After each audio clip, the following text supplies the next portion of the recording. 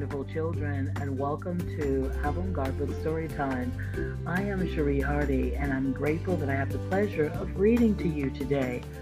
I will be reading a book called I Like Myself. This book was written by Beaumont and illustrated by David Catrow. If you have this book, feel free to read along quietly with me. If you don't, it's quite okay. Just get in a very comfortable place and get relaxed and listen quietly to I Like Myself. I like myself. I'm glad I'm me.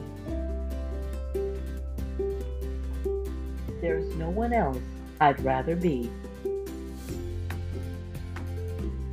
I like my eyes, my ears, my nose.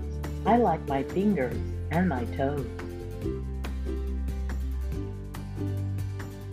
I like me wild, I like me tame, I like me different and the same. I like me fast, I like me slow, I like me everywhere I go. I like me on the inside too, for all I think and say and do. Inside, outside, upside down, from head to toe and all around. I like it all is me, and me is all I want to be. And I don't care in any way what someone else may think or say.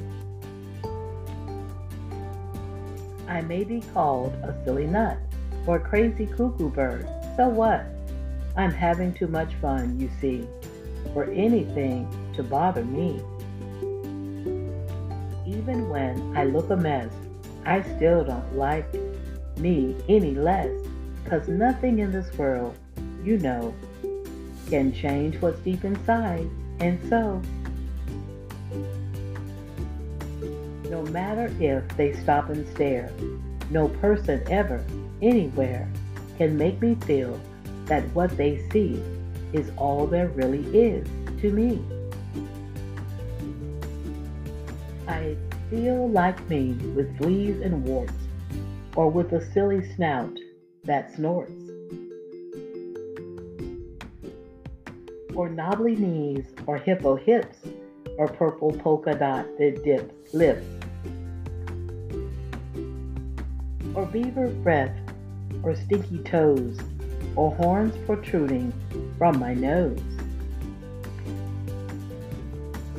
or yikes with spikes all down my spine, or hair that's like a porcupine. I still would be the same, you see. I like myself because I'm me. Wow, boys and girls, that wonderful story was again I Like Myself by Beaumont, and it was illustrated by David Catrow. I hope you like yourself. I want you to say this, I like myself. Say it one more time. I like myself. Well, boys and girls, have a beautiful day. Take care.